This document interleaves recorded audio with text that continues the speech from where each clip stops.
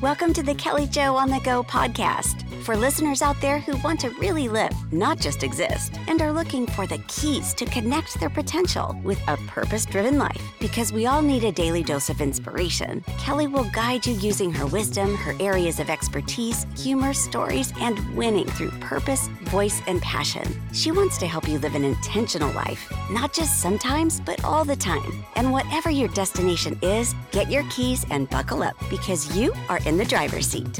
Now here's your host, Kelly Andriano. Welcome back to the Kelly Jo on the Go podcast. Rainbows, unicorns, and baby seals. Who doesn't love love? That was a commercial for NASCAR to show appreciation to their fans years ago, where a fan could design the front of a car to show love and appreciation. And that's what we're talking about today. It's Valentine's Day, Valentine's Week, the week of love. Do you remember growing up, we made mailboxes that we'd spend a couple days creating? They had all kinds of stickers and papers around them so that your friends at school could walk around to each other's desks, putting Valentine's cards in them. You would have parties at school with heart cookies, milk, and ice cream. My mom always made it super special with sugar cookies in the shape of a heart with pink frosting with that rock sugar on top. My dad would always get us the biggest cards in the store with a box of Russell Stover's candy in the shape of a heart. I would get the chocolate truffles and my mom would get the assorted. When my girls were little, my mom kept the same tradition and she would make those same cookies for her class. After she passed, I tried to keep the tradition alive, but I never really mastered the sugar cookie recipe. As my girls got older and they went off to college, I tried to keep that tradition alive by sending them Virginia Tech campus cookies. It always came with a jug of milk, and then coffee gift cards. Even now this year, they are getting gift cards and coffee. Can we take a minute and talk about how expensive Valentine's cards are? Over the weekend, we went to Target and spent $60 on Valentine's Day cards. The average card cost $5.99. Heck, when we were growing up, we'd write little notes on paper that we'd cut out in the shape of a heart that would have this poem that everybody used. Roses are red, violets are blue, sugar is sweet, and so are you. Why did we stop doing this? In fact, I saw a statistic that greeting cards will make $933 million this week on Valentine's cards. And Americans will actually send 145 million Valentine's cards, which doesn't even account for those little ones that the kids are exchanging in class. That is crazy. In addition, the average person is going to spend, they suspect, $192 per person. That's just wild. On Friday, some of my older speech students were talking about Valentine's Day, and they were super excited about what kinds of Valentines they were going to exchange. I asked them if they still had those super cool ones from Fun Dip. You remember Fun Dip, the one with the white like spoon type of thing without the ladle, and you dipped it in pure sugar? The kids had no idea what I was talking about. Instead, they were excited to exchange sports Valentines and Taylor Swift Valentines.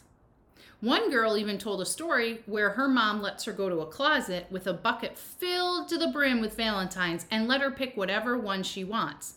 I looked at the girl in all seriousness and said, "Is your mother Brenda Dunn?" That was my mom, and she did the same thing. She would have a bucket and a basket in the closet filled with Valentine's cards that I could just hand pick. Usually she got them on the clearance at the After Valentine's Day sale the year before, but she would save a bunch of them, so I always had some available. One little boy shared a story that he used to make special Valentines handmade for each kid in his class. But it struck him once that he was just giving simple paper. How sad is that? Why did we stop making Valentines personal, unique, and individualized? That was heavy on my heart, that he saw the value of an individualized message, but yet out of fear of being made fun of, fear of rejection, fear of not feeling worthy by buying a card, it caused him to question what he was doing. Out of his mouth, he said, "It's just a simple piece of paper." I spent a lot of time over the weekend thinking about that. We have become so commercialized, so afraid of what others think, that we forgot how important it is to send individual messages of encouragement, praise, and thankfulness for someone just being them. In addition to talking about that Valentine's exchange, we were playing a speech Valentine's game. And what that consisted of was you pick a card out of an envelope and you say what's on the card. Some of them said, use your target word in a sentence describing Valentine's Day. Or think of 2 words that start with your target. Use it in a sentence. Or look around the room and see if you can pick out something that has to do with Valentine's Day and describe it. One choice said, turn to the person next to you and ask them a question. The common question that day asked by most 5 and 6-year-olds was, will you be my friend? I thought this was so peculiar. Of all the things these little ones could have asked their friends or the person sitting next to them, they asked, will you be my friend? 9 out of 10 times the child sitting next to them said, of course, or yes.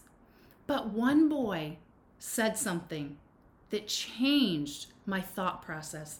And he said, but I'm already your friend. What a mic drop moment. These students were excited with that response. They didn't even think twice. They moved on for the next person's turn. But for me, that stayed with me.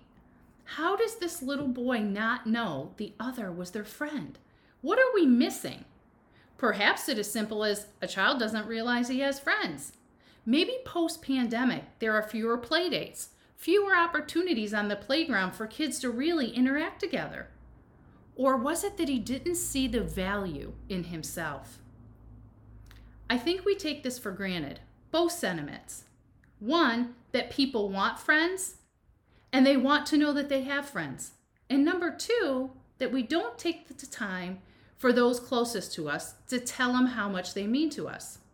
I mean, how often do you tell your spouse that you love and appreciate them? How often do you tell your friends how much they mean to you? Or do we do things like wait until a holiday, like Valentine's Day, birthdays, and Christmas, to send the biggest $6 and $7 card for the card to say it for us?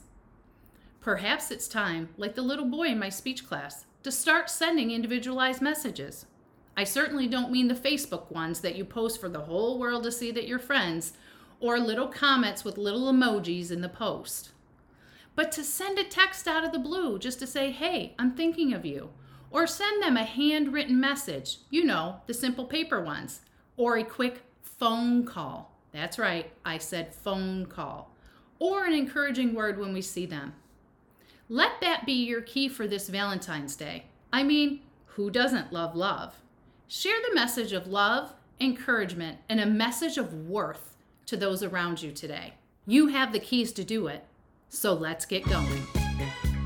Thanks for joining our dose of inspiration on the Kelly Jo On The Go podcast. And with a simple click to subscribe, we'll invite you back to our next episode. And be sure to like and share to all your friends on social media. And if you want more, check out Kelly's Instagram. Remember, it's time to get out of the passenger seat and jump into the driver's seat, because you have the keys. Own your purpose, your voice, your passion, and enjoy the ride of your life.